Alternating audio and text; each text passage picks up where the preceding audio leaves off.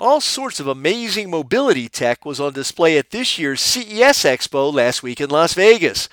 While Hyundai reached high with its electric flying taxi concept, French supplier Valeo stayed grounded on a far more feasible technology, an autonomous delivery robot called eDeliver for You. Standing about 5 feet tall, the Valeo bot uses sensors and GPS to find its way to your door. It can deliver up to 17 meals or packages per trip at speeds up to 7 miles per hour. It has a range of 60 miles per charge. Valeo worked with a Chinese e-commerce company to develop the eDeliver for You for what is expected to be a booming market for autonomous delivery services in cities. For Automotive Engineering Magazine, I'm Lindsay Brooke, and that's this week's SAE Eye on Engineering.